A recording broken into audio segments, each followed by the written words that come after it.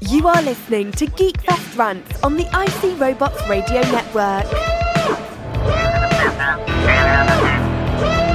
You have located Geekfest Rants, the entertainment podcast for genre geeks like you. Shall we play a game? Covering the world of vintage and current film and television since 2010. Game over, man! It's game over! Featuring in-depth conversations on sci-fi, horror, fantasy, comics, toys, and conventions. So say we all! So say we all! And now sit back, relax, and enjoy today's show.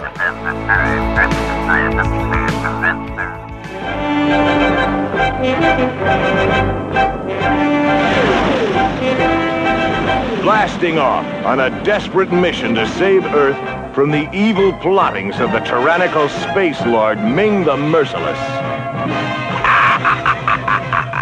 Dr. Hans Zarkov and Dale Arden have joined me, Flash Gordon, on a fantastic journey into worlds where peril and adventure await us.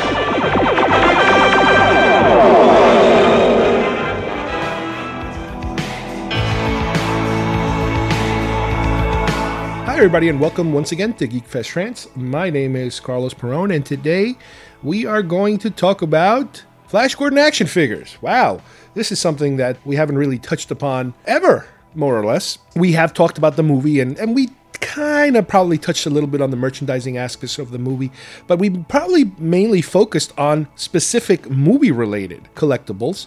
What we're going to talk about today is a line of action figures that came out to accompany the animated show that came out before the movie came out, only about a year or so before the movie came out. And we'll give you a little bit of the background history of the actual animated show and how that went about. Then we will have Star Wars news. We've had a slew of Star Wars headlines in the last week or so, from new movies to a TV show to updates to the Star Tours ride at the Disney parks. So we're going to kind of take a look at all of those different headlines. There's so many implications that, are great for Star Wars fans in terms of, like I said, the new movie news is very exciting. And we've talked about the possibility of a TV show in the past. I know the news was out there for a while before the Disney purchase of Lucasfilm. And we had already gotten a little bit of a heads up that they were going to update Star Tours once again. Obviously, Last Jedi's coming out, so they're going to, do a little something about that. And then we're going to hit another collectible subject that we haven't talked about in the past, and that is glasses. Collecting movie-themed glasses. And what I'm talking about here is those oldish kind of Burger King, McDonald's, those specialty glasses you would get sometimes with a certain meal that you would buy. You pay a couple of extra bucks here or there, or pennies back then, and they would give you a commemorative glass. Not only Star Wars, but we found so many other franchises out there that kind of dabbled in that. And that is something that nowadays you just don't really see too much of, that whole, get a meal, get a glass, Happy Meal kind of arrangement. It seems to be something of a specific era, but we're going to kind of try to focus on the older ones, the late 70s, early 80s type of stuff that I had started collecting a while back, and we're going to profile some of that. So let's get started with Flash Gordon. You can collect them all! You are a toy! Batteries not included. Just get those wonderful toys. Details on specially marked packages at participating stores. Is that the $6 Million Man's boss? It's Oscar Goldman. Why do you have that? That's worth a lot of money. That's much more valuable than Steve Austin. Action figures each sold separately. Hi, I'm Chucky, and I'm your friend to the end. Some assembly required. All your favorite Star Wars heroes and villains. I have 3 of each. 1 to display, 1 to open, and 1 just in case.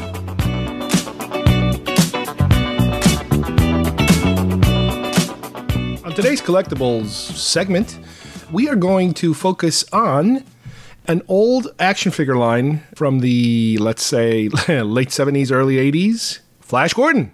Now, if you do a search for Flash Gordon, you're going to find that there have been many different waves of different, lines that came out throughout history, let's say. But specifically, this is kind of where it kind of all started, the modern line of action figures. There are more recent ones that have to do more with the film Flash Gordon, the film that I, as you guys know, I absolutely love. But this is a specific one having to do with the animated series back from 1979. Those of you who remember the series, it was kind of short-lived. It only lasted about 2 seasons. It aired on NBC. And it had a very unusual kind of history behind it.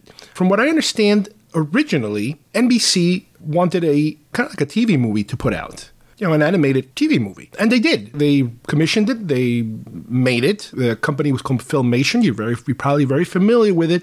You just don't know it.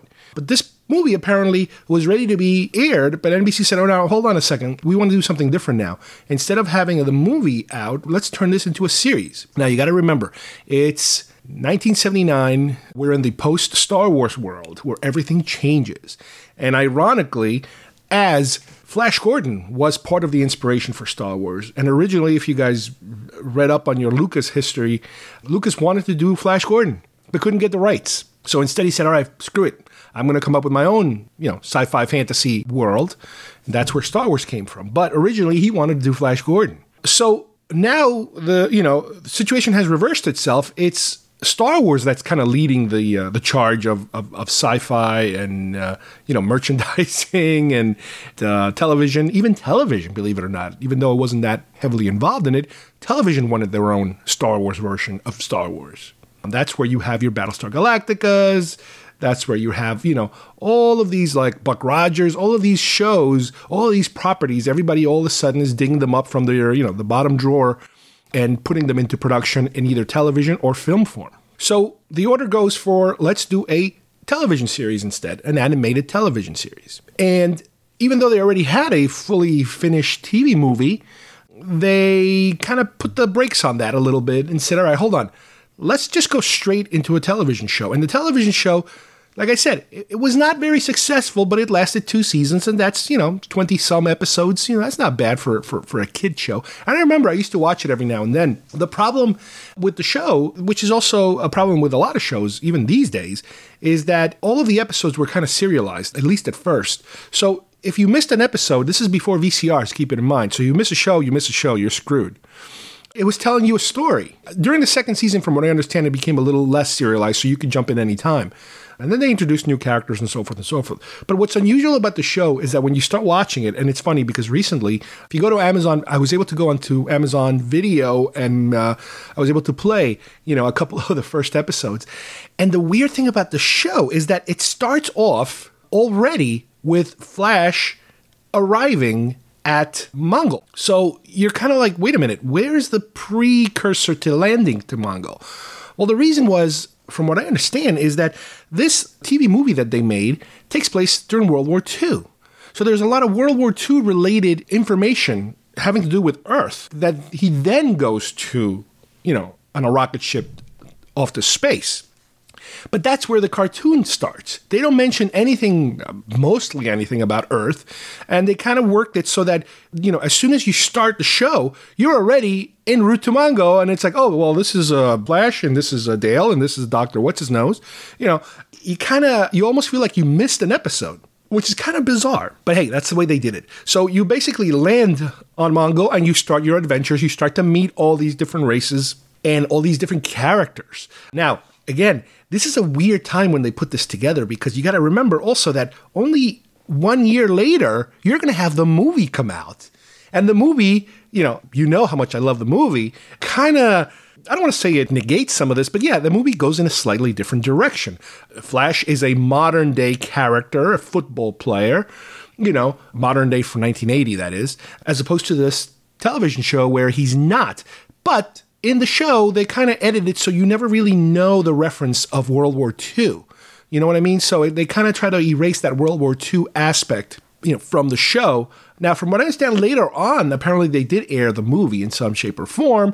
I don't think it's very easy to find in the home video market. I'll have to do some searches on YouTube, see if it's floating around somewhere.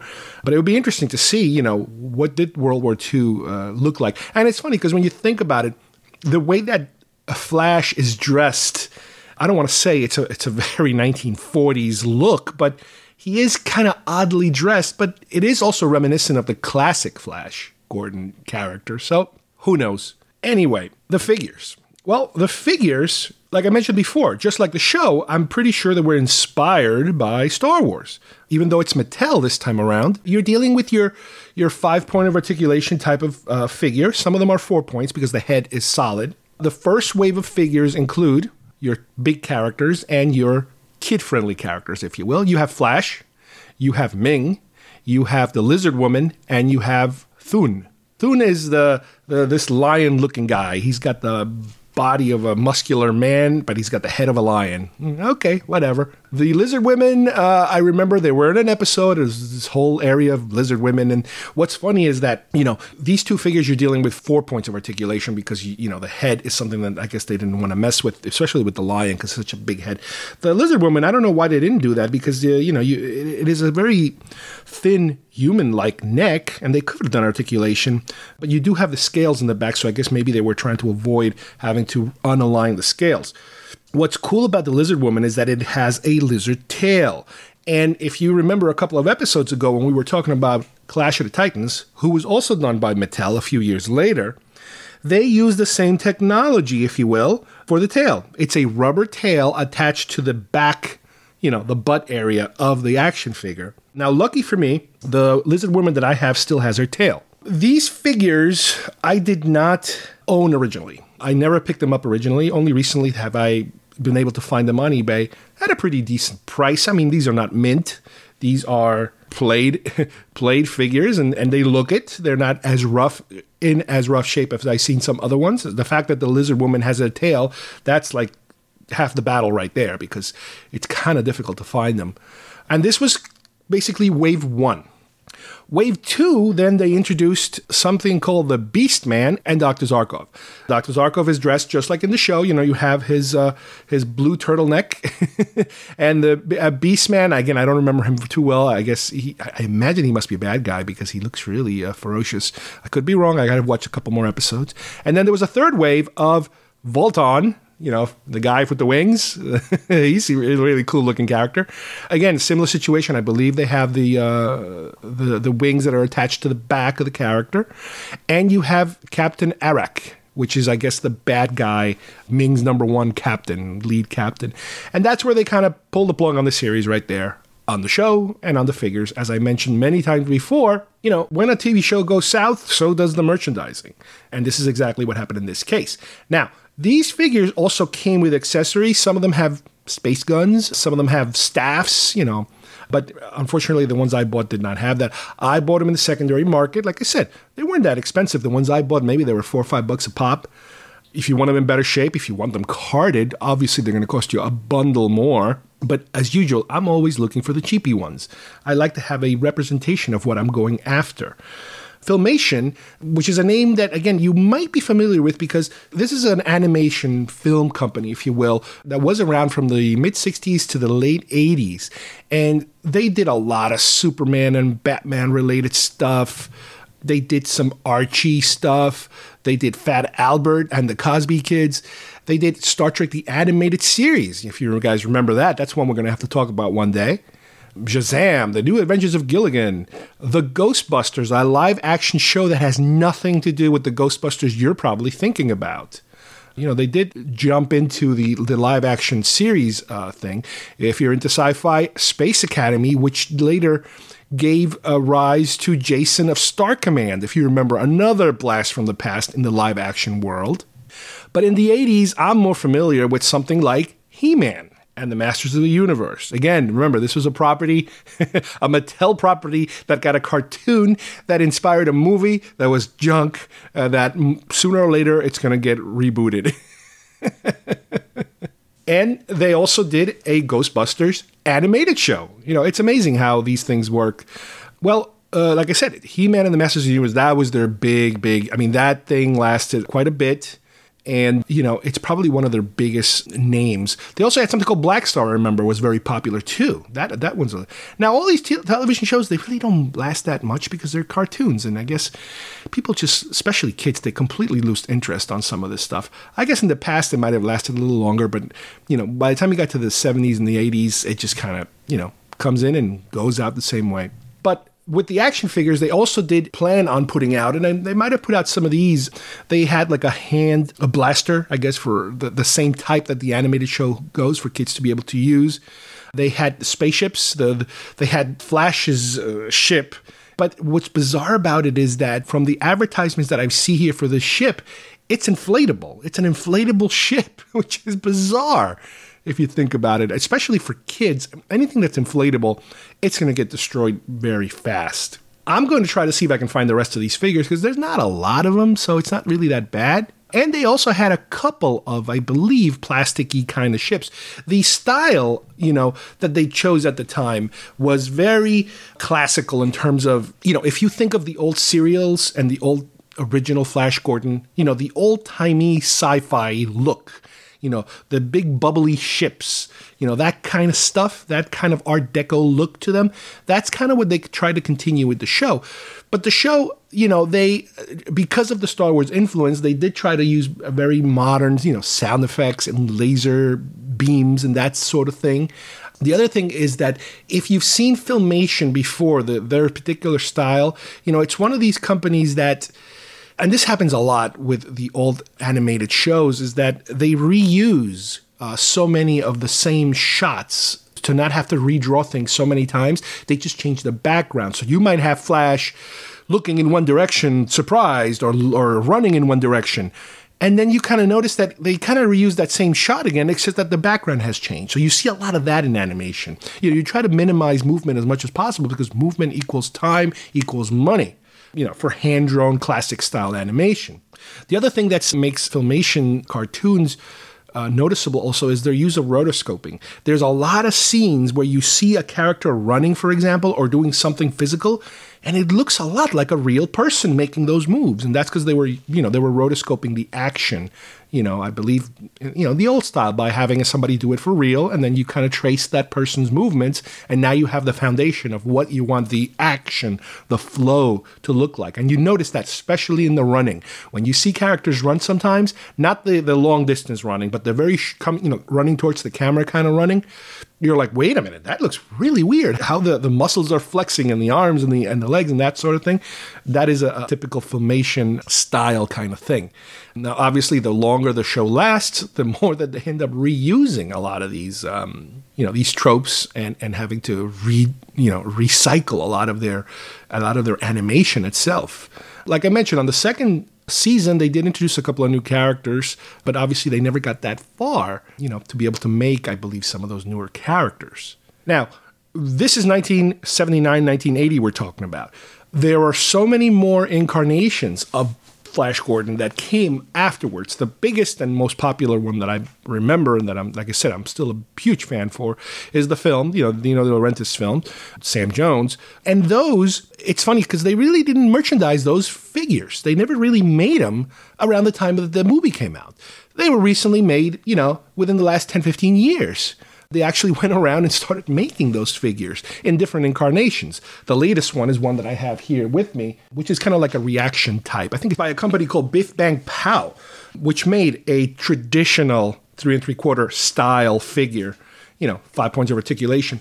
But they've already also made a larger size ones. It might have been by that same company, much more detail, or by a similar company, a much, much more detailed, beautiful looking figures, the 6-inch type and possibly even bigger. But 1980 wasn't the end of Flash Gordon. There were at least one more incarnation for television, I believe in the 90s. The character of Flash Gordon was also thrown around a little bit on other animated, like multi-superhero team-ups in the mid-80s. Again, in animation. And the Sci-Fi Channel, I remember a while back, tried to reboot the series. And I remember I started watching it, and I absolutely hated it because it was so not Flash Gordon.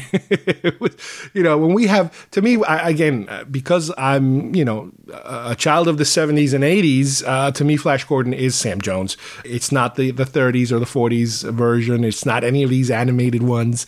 It is the De Laurentiis version of Flash Gordon. But just like something like Buck Rogers, for example, that sooner or later they're going to reboot this thing again in some shape or form.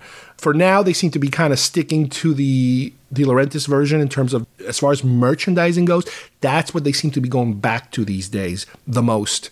These older offshoots, whether it's an animated 79, 80, 95, 85, anything like that, they kind of stay away from. But what's cool about this line is that it's the same trick that I use for most of my other collections that I go after, as a retro type of search.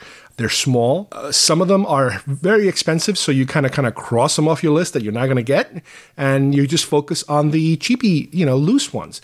This, as I mentioned, is the Mattel style. It's not Mego. It's not the rubber band style. So you are dealing with the articulation that is physical articulation. You want to strengthen them. You can always color. If you have any paint chips or anything like that, you could always kind of touch them up. Some people do that and make them look a lot nicer. You could wash them. A lot of them, you can wash a lot of these figures. You can get some of the dirt off of them.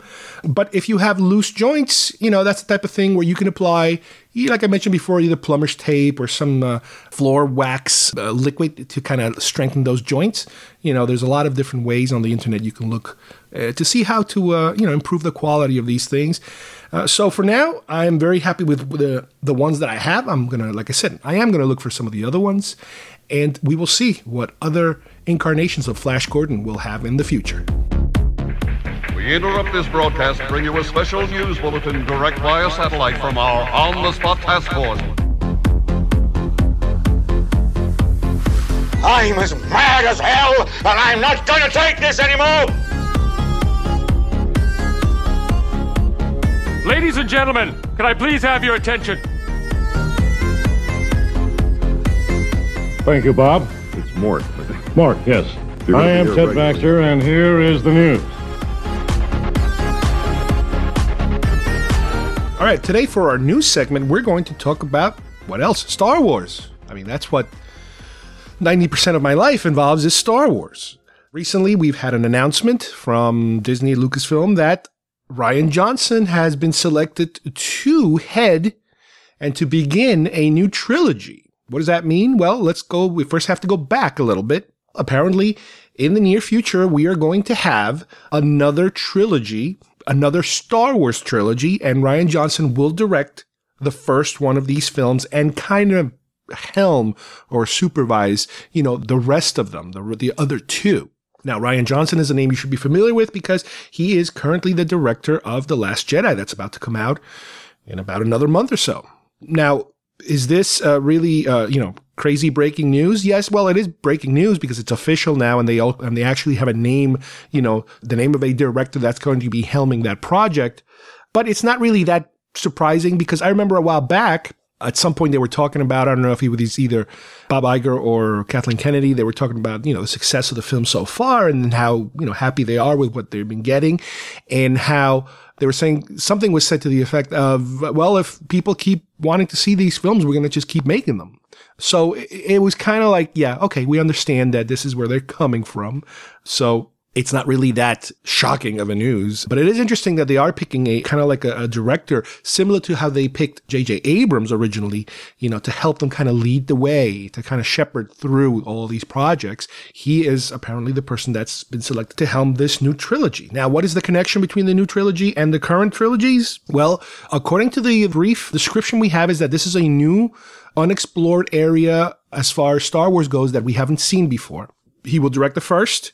I do not know if any recurring characters are going to carry over from one to the other. I remember the original intent, I think, of the Star Wars continuation, these new trilogies, was to serve off as a like a springboarding kind of point for the old actors to hand off to new actors, kind of like to pass the torch. But you figure you don't just pass the torch and end it as soon as the torch is passed. I figured that the point was to have this trilogy to pass the torch so that they could continue, moving forward with other films and so forth and so forth. And then it kind of makes sense because you know, at the time, you know, Harrison Ford, Mark Hamill, and Carrie Fisher, who was still with us back then, you know, everybody understood that these actors were getting kind of old and they weren't going to be around for much longer. And recently we lost Carrie Fisher. So they wanted to be able to do that, to have that handoff transition period so that you then have these new characters that can move forward with the, you know, with the franchise, if you will. So I would be surprised if they really, really stop using any of the new actors, you know, assuming that they survive, obviously, the story that's been written already. I would be really surprised because I think they're supposed, you know, I'm pretty sure they want to kind of keep these guys going in some shape or form. Maybe you won't see all of them running around, you know, through the first trilogy. Maybe only one will kind of go, and then all of a sudden they announce another trilogy and another guy shows up, you know, so forth and so forth. So that would not surprise me one bit. Now, you have to look at the whole big picture here. Yeah, and I'm not talking about the original trilogy. I'm not talking about the prequel trilogy, but I'm talking about the Disney side of the plan. The plan has been very successful financially and as far as the content goes. You know, I really enjoy these new films they put out so far. You know, we've only seen 2 and I really like them. But you got to remember that it's been a pretty tumultuous road to get to where they're going. They seem to be having a tougher time behind the scenes than, let's say, for example, what's going on with Marvel, unless they're very good at keeping Marvel's issues quiet. But here you got to remember, the original plan was Force Awakens, you know, J.J. Abrams gets brought in. He's going to kind of shepherd in this new trilogy. He directs the first film. Wonderful. A pretty big hit. Everybody's happy. Second film, Rian Johnson, slated to direct. So far, so good. He's been doing a good job, and they really must like him because they're about to give him the keys to the kingdom pretty soon. Then for Chapter 9, Colin Trevor was supposed to direct. He was coming off the heels of Jurassic World. Overnight success as far as the director goes. You know, he didn't really have much behind him, but Jurassic World was a huge hit. People loved it. He was the flavor of the month, so he was slated to do that. But recently he put out another movie and it didn't do so well, and people were starting to wonder, was he really the right guy, or was this going to have some kind of an effect on his Star Wars assignment? And whether it did or not sure, but the bottom line is that he's out. So at a scrambling session, they slated J.J. Abrams to come back and to basically complete this first trilogy by directing, you know, the third film, which is really Episode 9. Then while this is going on, you also had the standalone stories. They're originally called Anthology, Star Wars Anthology, and then they changed it to the Star Wars Story. The first one was Rogue One, which Gareth Edwards directed very successfully as far as I'm concerned. The movie came out great, but behind the scenes there was some shenanigans going on where they kept kind of changing around the story and reshuffling things around. You know, there's still a lot of things that we don't know about the making of, and we've talked about this in the past, that, you know, Disney, even Lucasfilm, I guess for that matter, they like to kind of keep it quiet. You know, it's different when they put out those Rinsler books a couple of years ago because, you know, 20, 30 years had passed. So I guess feelings were not as hurt as they are when you talk about something that happened maybe 2-3 years ago. But at this point, I don't know if we are ever going to get a clear image of exactly what went down and how things changed. You know, down the line we might. But the movie was successful. Like I said, it was very good. The second film, which is the Han Solo story, was slated to be directed by Phil Lord and Chris Miller, the guys from 21 Jump Street and the Lego Movie. Again, this is a different pedigree of directors, and apparently they started shooting and they were, 75% done or so. They were way over halfway done when they pulled the plug on them because they did not like what was coming back in terms of the tone of the film they were getting. So at the last second, Ron Howard was pulled in to continue with that film, and he's been doing it. He apparently reshot a majority of the film, and that is going to be coming out next year. Finally, the third standalone film, I believe, was supposed to be Josh Trank, the director of Chronicles, and at the time, he had just finished doing Fantastic Four for Fox. The reviews were pretty bad about Fantastic Four, and the behind-the-scenes antics of the director apparently were kind of controversial, so they pulled the plug on him. As of now, we still don't know who is going to be directing that final film, which we don't even know what the final film is. Whether they decided or not, we don't know. They haven't told us yet. So that was like what you would consider to be the phase 1, of the new Star Wars world, similar to how Marvel kind of broke things up into phases, different phases. What now is happening is that we are getting, the first peek at what comes next, the post phase 1 world of Star Wars. So we'll see. It's very different. I don't know if it's the nature of the film. I don't know if that's just a matter of keeping things quiet, very, better security, better privacy. I don't know. Is this how things usually work? I don't know. It's hard to tell unless you're an insider. I always say, and I talked about this so many times, even on our last episode, the behind the scenes antics of how things get done are heartbreaking at times, and sometimes you just don't want to know. It's like the saying, you do not want to know how the sausage is made, because some really weird, upsetting things happened, in the process of making something like this. We look at the end product and adore it, love it, but then when you start to dig around to see how things ended up that way, you find some really messed up stuff sometimes that really kind of like, oh man, it was so much better when you kind of didn't know this information. So, for Star Wars fans, this is great news. I mean, more Star Wars, the better.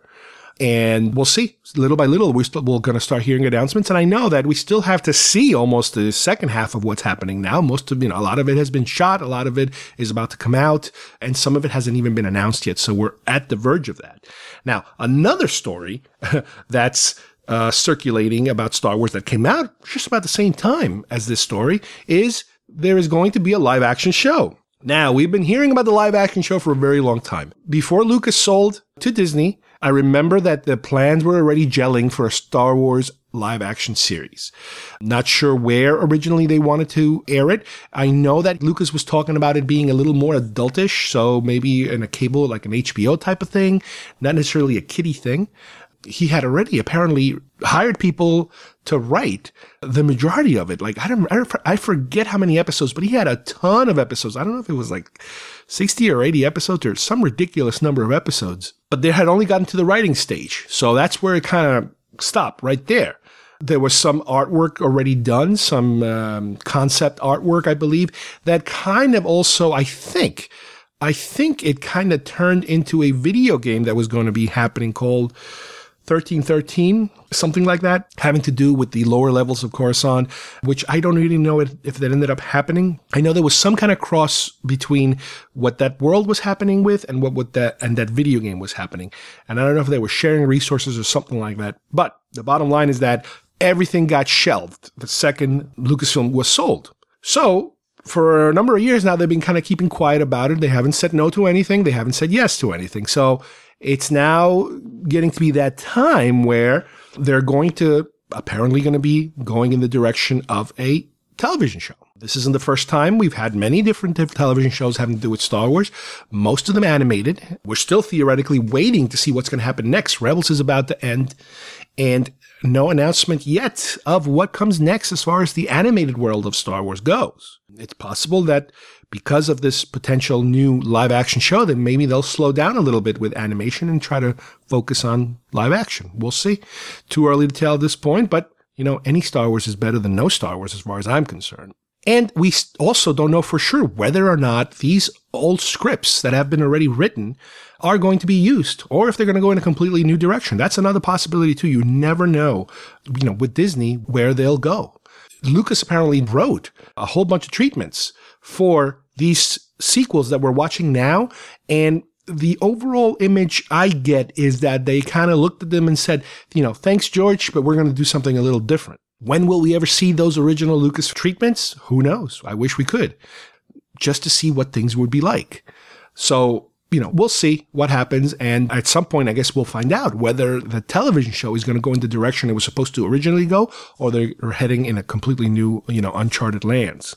Now, the thing to keep in mind here is that similar to what happened with Star Trek Discovery, Disney now is going to be premiering this television show on their own streaming service that they're about to start. Now, I recently read an article that they're saying that they're not going to pull the existing Netflix shows that are Marvel related because they're owned by Disney and, be brought on to their new service, their new streaming service. However, any new shows they might come up with are going to go there.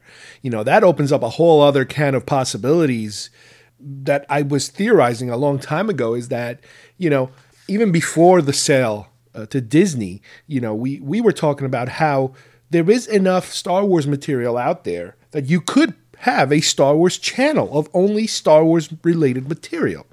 From obviously the movies that could be playing in an endless cycle, but the TV shows, meaning all the animated features they've had in the past, from Ewoks to droids to the more modern Clone War-y kind of stuff. They could even, if you're doing Lucasfilm in general, it could be a Lucasfilm channel. You could have Raiders. You could have Young Indiana Jones. You can go in so many different directions. Just about anything that is somewhat owned by Lucasfilm. But obviously now we got Disney in the picture. So Disney will probably populate it with Disney-branded material. And yes, Star Wars is a huge thing to be able to drop on that channel. And so is Marvel. I'm sure that it's a similar situation to how Universal has the rights to certain Marvel characters in their theme parks because of contracts. They signed a deal and they have to honor that deal. Same thing with television, streaming services. Whatever deal they have with Netflix, they have to go through that whole process of fulfilling their obligations, and new stuff will go, to their specific channel.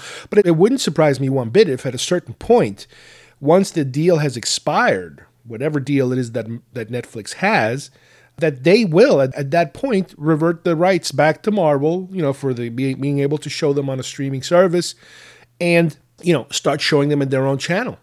We know that the streaming service is not the end-all be-all of that particular show because we know that they do have these shows on DVD and Blu-ray afterwards, after the season is over, like they normally do with a film, I guess, or a regular show's, television series, normal yearly run. But yeah, eventually I would not be surprised if they end up consolidating all of their properties under that channel. I don't know what the pay structure is going to be. I know that CBS All Access is relatively cheaper than Netflix to the extent where they have a commercial and a non-commercial pay tier. I believe the cheapest tier for CBS Access is something like $5.99. And for $5.99, you get to watch their shows with commercial breaks. And then if you pay a little more, you can watch their shows without commercial breaks. So, yeah, it's interesting how they do that. I wonder if Disney would do a similar thing. The third and final bit of news having to do with Star Wars comes from theme parks, Star Tours especially. We kind of knew that there was going to be some kind of a addition to Star Tours, to coincide with The Last Jedi. What they originally had done, if I remember right, is that you had the original ride, which threw you around original trilogy and prequel trilogy. Original trilogy, prequel trilogy, you mix and match. And then when Force Awakens came out, you headed in two directions. One direction was always Force Awakens. The other direction was always original trilogy, prequel trilogy, and more specifically, a specific set of those. Because I remember planets like Hoth, I never got to see them while they were doing that dual mode. That dual, you get either one set on one side or one set on the other side, that kind of thing. And by one side or the other side, I'm talking about the order in which you see things. The ride, basically, if you guys are familiar with it, you go through one adventure and then you go through another adventure. But it's one set or another set, so that you kind of, after being on the ride so many times, you kind of know the pattern of, okay, if I get this first, then I might get that second, that kind of thing. Well, when Force Awakens came out, whatever was the second set of potential places that you would go, they were all kind of put on hold, and it was always Jakku, Force Awakens. So you got mix and match over here on the first part, and then Jakku. No matter what you get Jakku. And that lasted for a while. And, at first it's great because it's a new movie. You want to see all these new places.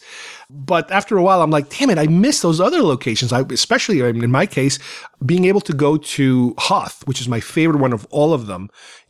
That was always in the Jakku slot. So we were always having to, when is this going to end? When is it going to end? And finally it ended to the point where they just put Jakku as any other location on this, on the secondary site, let's say.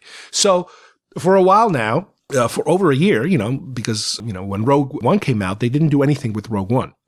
So for a while now, we've had now the nice little separation of prequel trilogy, original trilogy, and new trilogy with only one film to represent, all mishmashed together and a nice big mishmash of all the different locations. So I could get some Hoth, I could get some Kashyyyk, and, some of the places that you weren't used to seeing so much because Jakku automatically took over for them. Well, now what's going to happen is they're going to do something different that I don't know how I feel about it. I think I don't like it. What they're going to do is, if I read this right, they're going to go in two directions. You're going to get on the ride and you're going to see Jakku and you're going to see a new location for The Last Jedi. The specific location is going to be Canto Bight, or Bight, I don't know how you pronounce it. It's supposed to be this, from what I understand, like a casino world, a luxury casino world or something like that is going to be featured in this film. So we're going to see something to do with that. And that's going to be on for a while now. We're going to only be going to these two locations. It will be exclusively new trilogy. Now, I don't know if that means that there's going to be only one location and only one possible thing, and you're basically stuck with two places for a while now. That could be it. It could be that you're going to be forced to watch Jakku, and you're going to be forced to watch this one sequence, unless they're creating multiple sequences for the new trilogy. That's another possibility, which I haven't gotten really confirmation about.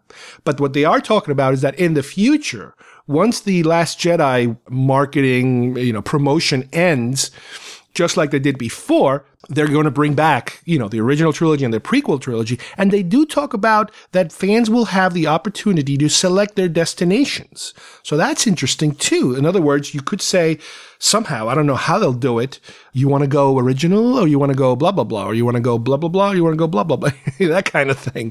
I don't know how they're going to do this. You got me. I have no idea. So you could, from what I remember, there's two lines usually. There's two sides to the ride, and each side has maybe the same amount of possible cars that you get on. So maybe once you get to the front of the line, they will say to you, new trilogy or old trilogy? And you say new trilogy. Okay, new trilogy, you go to the right. Old trilogy, you go to the left. It could be something like that. That's the only possible scenario that I can think of. I don't know if that's going to slow things down. I'm not sure. It seems a little difficult. I don't mind doing new trilogy stuff. I just wish there was more of it because, it is nice to kind of mix it up. Again, I don't work there, so I don't know the randomness of the rides and how often things get shuffled around. But from the times that I've been going, and I go pretty frequently, it always used to seem as if certain worlds were kind of ignored more than others. I don't know if that's done on purpose or just the luck of the draw or just some kind of algorithm that if you have to promote Jakku, you automatically have to eliminate something else, that kind of a thing, which I think that's more what it was. So, I am interested. I obviously, any new world that they add to that ride, I want to see it and I'm all for it. I only wish they would have done something for Rogue One. There was plenty of Rogue One-ish kind of settings that they could have done. The Battle of Scarif would have been great. That beach battle, that was a potentially good place to create a theme ride segment. And that one could have started, first in space, and then you fly through the opening, the shield opening, and then you go into the actual beachfront. So that could have been one. Again, I don't know what it takes to have these things happen. It would have been nice, but who knows? Maybe they're only maybe these are so difficult to make that they can only handle about one a year. So maybe at this rate, the third movie comes out, and that's, that would be 2020, I think. And that's when we get to see another one. So now then you'll have, if they are sticking to this pattern of old trilogy, new trilogy, you'll have three places to pick from, or three places that you could randomly end up at but you only get 2, remember.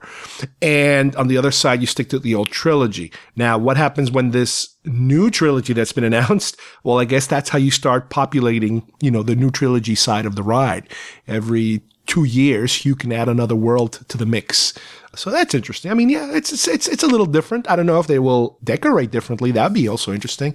Do we need a refurbishment of the inside of the queue and all that kind of stuff? Plus, I'm sure you're going to get all kinds of crazy merchandising having to do with the ride being upgraded and all kinds of stuff. So for somebody who lives, in this area here near the Orlando area, this is great because I love it when they do more Star Wars stuff. And remember, we also have Star Wars Land that's coming, and that's going to be it's going to just blow this all right out of the water. It's just going to between that and Toy Story Land, this park is going to be, Hollywood Studios, which I'm sure they're going to probably rename it at some point too. This is going to be the hottest park to come to. I know right now that Avatar at Animal Kingdom is the busiest place in terms of trying to get into those rides.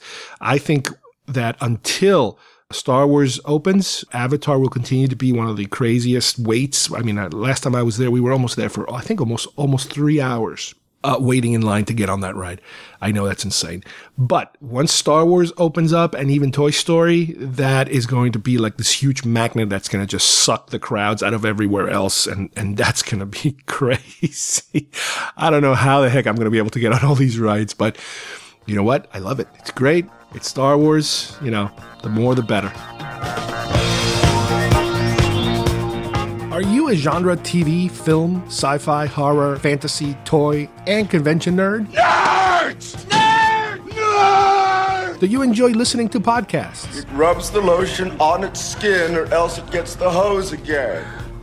Do you ever wish you could co-host a podcast? Mom! Take it easy. Lower it. I'm not going to lower it. I have to do this now. I don't mind you playing it, but lower it. This just might be your chance. Somebody help me! Help me! Help me! Help me! Shut up! Geekfest Rants is looking for new co-hosts. If you're interested, go to our homepage at geekfestrants.com and click on the hosting icon for more information. For our second collectible story today, I want to go over something that I didn't used to collect in the past, but more recently, within the last 5 years or so, I've been kind of looking around for, and that is collectible movie glasses. Now, the most famous ones, I think, are probably the Star Wars ones because, well, I'm a big Star Wars guy, as you guys probably know, but that is what I remember the most, growing up in the early 80s, especially in the early 80s for The Empire Strikes Back, when that movie was being promoted. The commercials that they would run of, I believe it was Burger King, where they would show you a clip of the movie and an actual shot where the frame would stop. For example, Luke pointing his blaster at you, more or less, during Bespin. And that would kind of morph, even though there was no morphing effect back then, it would kind of change into the actual animated drawing of him doing that on the glass itself, on the glass that they would sell at Burger King. And back then, I honestly don't remember buying glasses when I was that young. I was 10 or 11 years old, so I wasn't yet of age to go on, fast food places to just buy myself something to eat. I was still pretty much attached to my parents, I think, at that age. So I wasn't really doing things on my own to the extent where I can go into a store and say, pull out a couple of dollar bills and say, give me this and I'll take one of those glasses. I wasn't in tune to that yet. But I do remember the commercials. On top of the fact that I was, insanely into Star Wars, anytime you saw anything on television having to do with Star Wars, it was like make a run for it and stare at it. Again, remember, this is before VCRs, before anything that you could digitally record in any shape or form, or analog record. So, when you watch TV, that was a one-way ticket that was coming. There was no replays here. So all of a sudden you're watching TV and you see a clip of Star Wars or The Empire Strikes Back and you're like, oh my God, what's this? So you would just kind of lose it for a few seconds, and then they would get you at the end. Oh, it's Burger King glass. Oh, that's nice. Whatever. Okay, great. So I didn't really pay that much attention when I was that young, other than for the actual clip. Later on, I started to see these glasses showing up on conventions and in other places. And I said, you know what? it is possible when I started thinking about it, maybe I did have maybe one glass or something like that. I honestly don't remember. Maybe it was by the time the Return of the Jedi wave came out of glasses that I might have picked up one or two here or there, but they disappeared along the way. If I ever owned them originally, they're gone. They were destroyed because I would use them just like regular glasses, and regular glasses eventually break. So fast forward, 20 years later or more. And, through eBay, as I start to collect things, I start looking for these glasses. I'm like, oh, wow, yeah, it would be great if I could get my hands on those old glasses that, I think I might have had one here or there. And little by little, I started to recollect the glasses. I started to purchase them through eBay. And it was I'd like to say it was kind of easy. It took a little bit of time, but I was able to eventually get the entire collection. The Star Wars line, the Empire line, and the Jedi line. Now, I don't remember the Jedi line too much as far as the commercials go. I distinctly remember Empire, and I wasn't around here for Star Wars, for the original film. I kind of knew about them after the fact. The artwork on these glasses are very distinctive. The original ones, they look a lot like I think it was the Coca-Cola posters they used to have, the artwork that they put together for those. So it is possible that they used a variation of that. I'm not entirely sure. But the Empire and Jedi ones are slightly different. They're more cartoonish, more comic bookish, if you will. The Star Wars ones, to me, they look a little more artsy. Just a little more artsy, even though you're still dealing, with a painted, drawn image. As I started to gather these glasses, some of the auctions that I would win, it would be for multiple sets or duplicates here or there. Like I only needed one of this, and it was only available, as a set with something else. So when it was all said and done, not only did I have a full line of glasses that I was not going to use, I was just going to display, but I ended up with some doubles. And over the last, 5, 6, 7 years, whatever, however long it's been, the doubles, the extras, I put them in the mix of glasses to be used. So for the last couple of years, there still have been a few Star Wars glasses in my everyday glassware usage. A few of them have broke, as expected. And right now, I think I have one left that I, use for regular drinking purposes. But I still have those original 12 glasses because there was 4 per film. I have them up there in my kitchen displayed as part of my kitchen display, I guess, my kitchen decorations. Now, believe it or not, just like action figures, there are variations on some of these glasses. And I kind of learned them the hard way. As I was, amassing my final collection and I started buying some of these ones that were missing, all of a sudden I started to examine some of these glasses, especially, again, the Empire Strikes Back line. And I began to notice that there was a difference in height of the actual glass itself. And not only the height, but the actual shape of the glass was slightly different.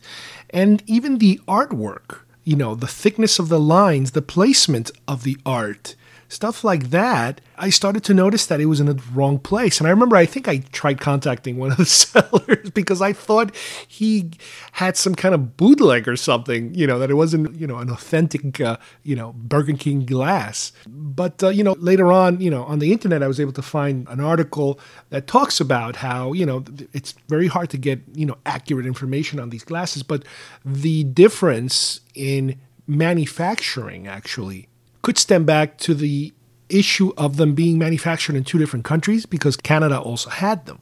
So you are going to find, even though there's theoretically 12 glasses, there's going to be a height difference in glass height, in shape of the glass. There's going to be a difference in the thickness of the lines that are painted on, and there might even be a difference in the coloring of some of these things. And even the wording, believe it or not, the wording was also different. I remember there was some, in the back of the glass, you do have a little bit of information that they write about the character you're looking at.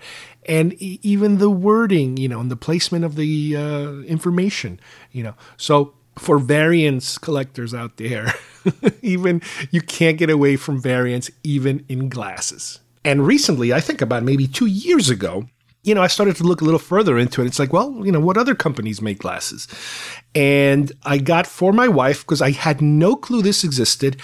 I'm assuming it's original. They look super new and super super original looking. But I did get a set of 4 Battlestar Galactica, original Battlestar Galactica series glasses. So those are another set that I have. They're sitting there next to my Star Wars ones. They do look, like I said, they do look really cool because they almost identically copy that same format, that cartoonish format. And that's something that, I guess as a designer, you have to figure out which way to go. You can kind of like laminate a glass with a print that is exactly a photo print, because they've done that, they do that currently. You can go buy some specialty glasses here or there. But it is kind of a little more special when you're buying them, through a fast food chain, let's say, where you have to collect them a little bit at a time and not just get a full set. I did that a number of years ago when the Abrams Star Trek film came out. They put out a set of glasses, and I remember getting those, and I think I've been through all of them already. I've broken all of those. I was not using them as a collector set. I was using them as just everyday glasses. And I did buy, I remember many years ago, when the Lord of the Rings films were coming out, these super thick goblets that they made. I forget what McDonald's, Burger King, I don't know, one of these fast food places, Taco Bell. Could have been Taco Bell. I don't know.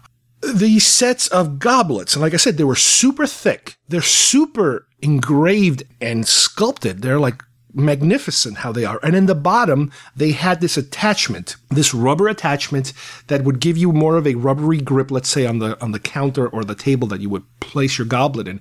And it had a battery inside that you could turn them on and turn them red. So whatever liquid you poured in there, hopefully if it was a clear liquid, you could turn on the glass and everything would be color reddish. They're really fancy. Now, throughout the years, obviously because of, when you wash these glasses, you have to remove the bottom rubbery part with the batteries because you can't get that stuff wet. So I've kind of put those away because, the batteries, you have to rechange them every now and then. And right now I still have maybe 3 of them that I use for everyday glasses. And that's the best thing about them, that these things are so thick that they last. They don't crack as easily as regular glasses do in these other collector glasses. None of them, like I said, I held on to as a collectible because they were just so cool. These Lord of the Rings were so cool that, I wanted to use them all the time, and I still kind of do. The only problem with them is that they're not very, how should we say, they don't hold as much water as something of that height would. You have to remember that because it's a goblet kind of thing, half the glass is the handle in the bottom part, the stem, let's call it. I think that's what it's called. So the top of the glass itself, does not hold that much water. So it is not my favorite drinking glass. Now, you got to also remember, when Star Wars came out, there were other ways that they were selling you glasses too. What I'm talking about is actual glass. There were a series of, I think, plastic cups that Burger Chef, another burger company that I don't even think it exists anymore, was also selling, giving away or whatever, these plastic, printed glasses with Star Wars drawing, pictures on, that sort of thing.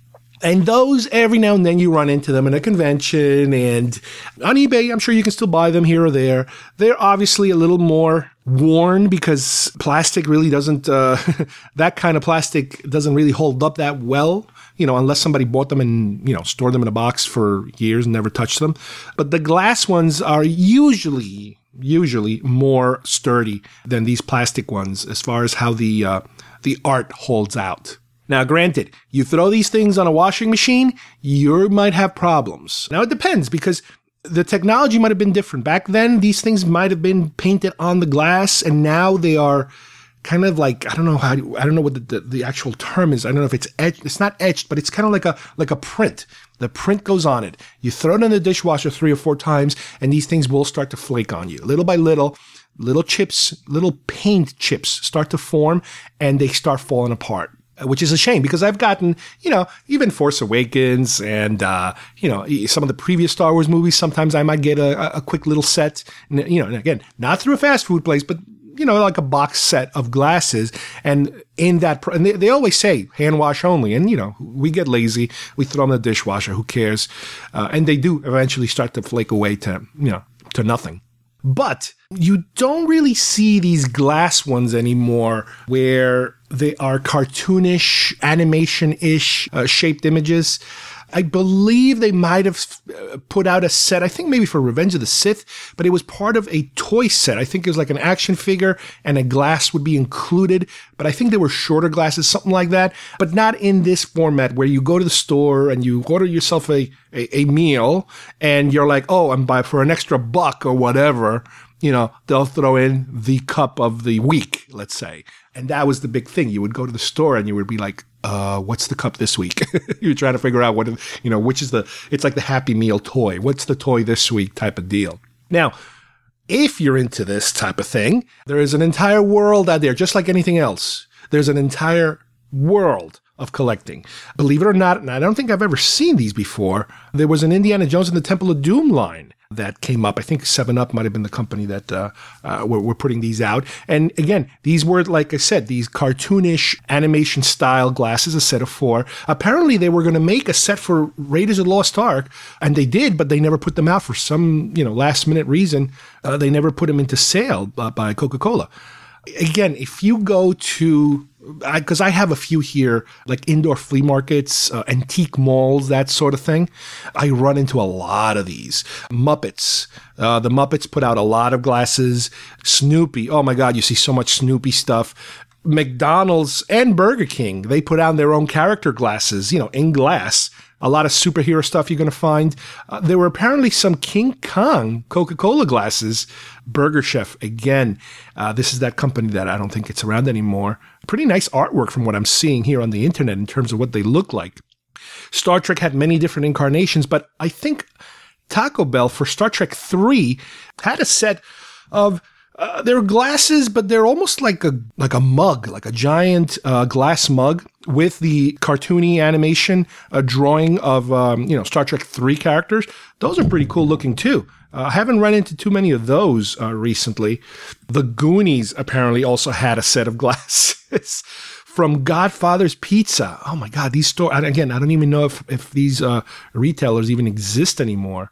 The Smurfs. Oh my God, if you remember the Smurfs, they had glasses also.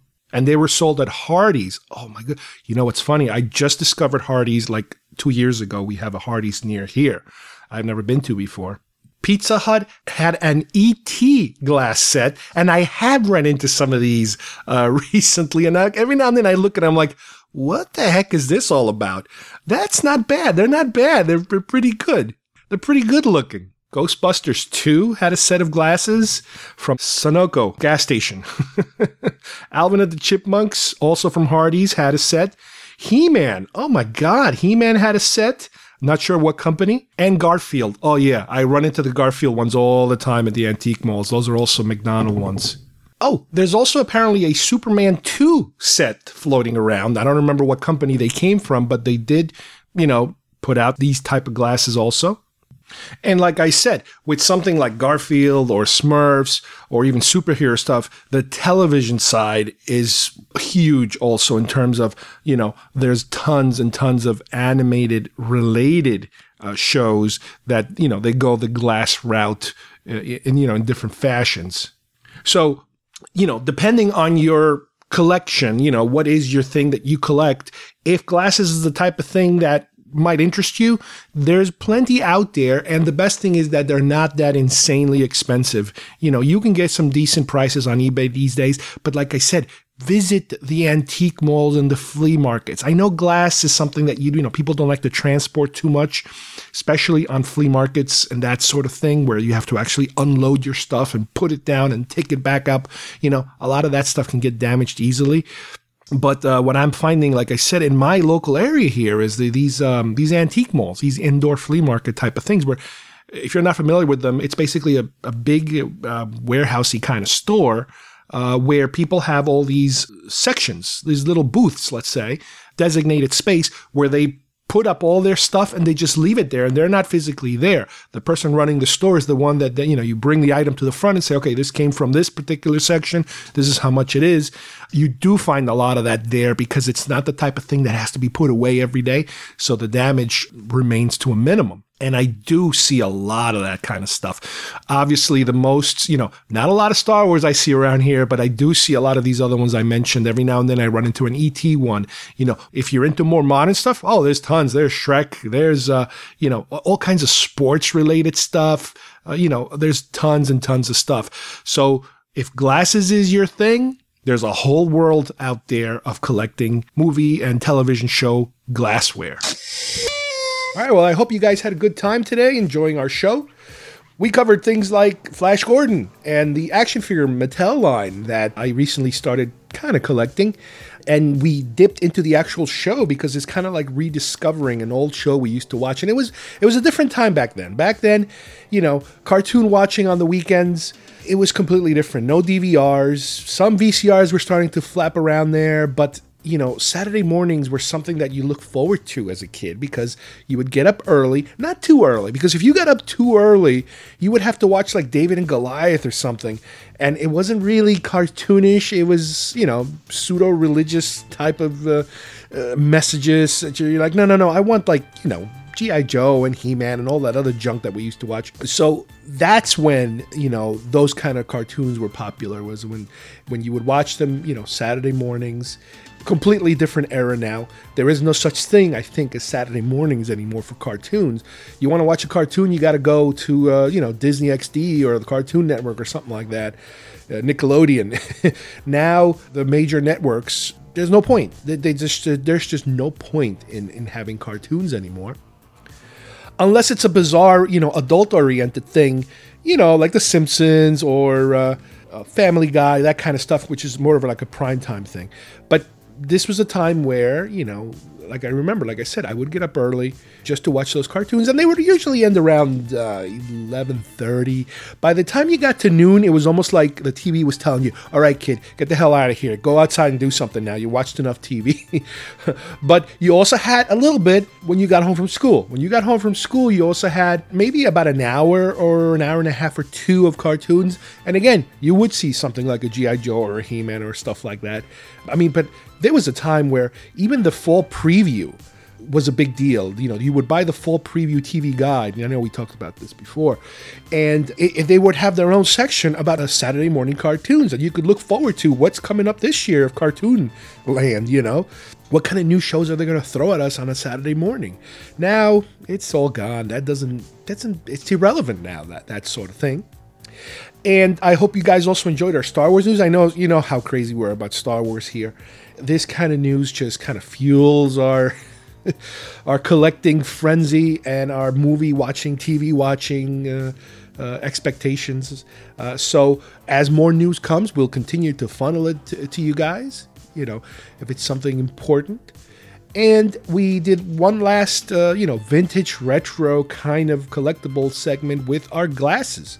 The fact that used to be a bigger deal back then, being able to get those movie glasses. And for me, the Star Wars ones are the ones I remember the most because, again, we were so into anything Star Wars, that whether it's a commercial, a clip, a movie review, anytime you saw a Star Wars related anything on television, it was like drop everything and focus. And obviously, the merchandising aspect when it came to these tie-ins with restaurants, fast food places specifically, it was all part of the fun. And, as an adult now, it's really cool to be able to own some of these pieces that back then, as I did myself, and I'm sure most people did, you cycle through these glasses and they break and you never see them again. But being able to, complete your collection, later on as an adult and save them as collectibles is a whole other world that I really love. So on behalf of everybody here, I'd like to thank you for listening to our episode, and we will see you here next time at Geek Fest Rants. Bye-bye, everybody. Star Wars, The Empire Strikes Back. And Burger King comes through again with our all-new Empire Strikes Back glasses. Collect a different glass for your family each week. Darth Vader, R2-D2 and C-3PO, Lando Calrissian, Luke Skywalker. Buy a regular-sized Coca-Cola at a special price and build your collection. All new, The Empire Strikes Back glasses. Only at Burger King.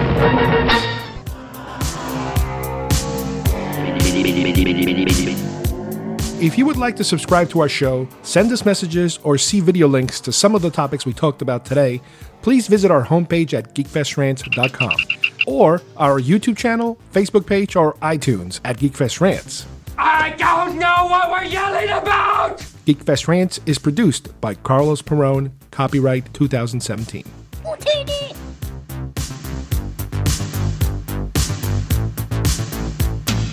This broadcast is part of the IC Robots Radio Network. Visit icrobots.com for this and many other nerd/nostalgia related podcasts. You won't be sorry for long.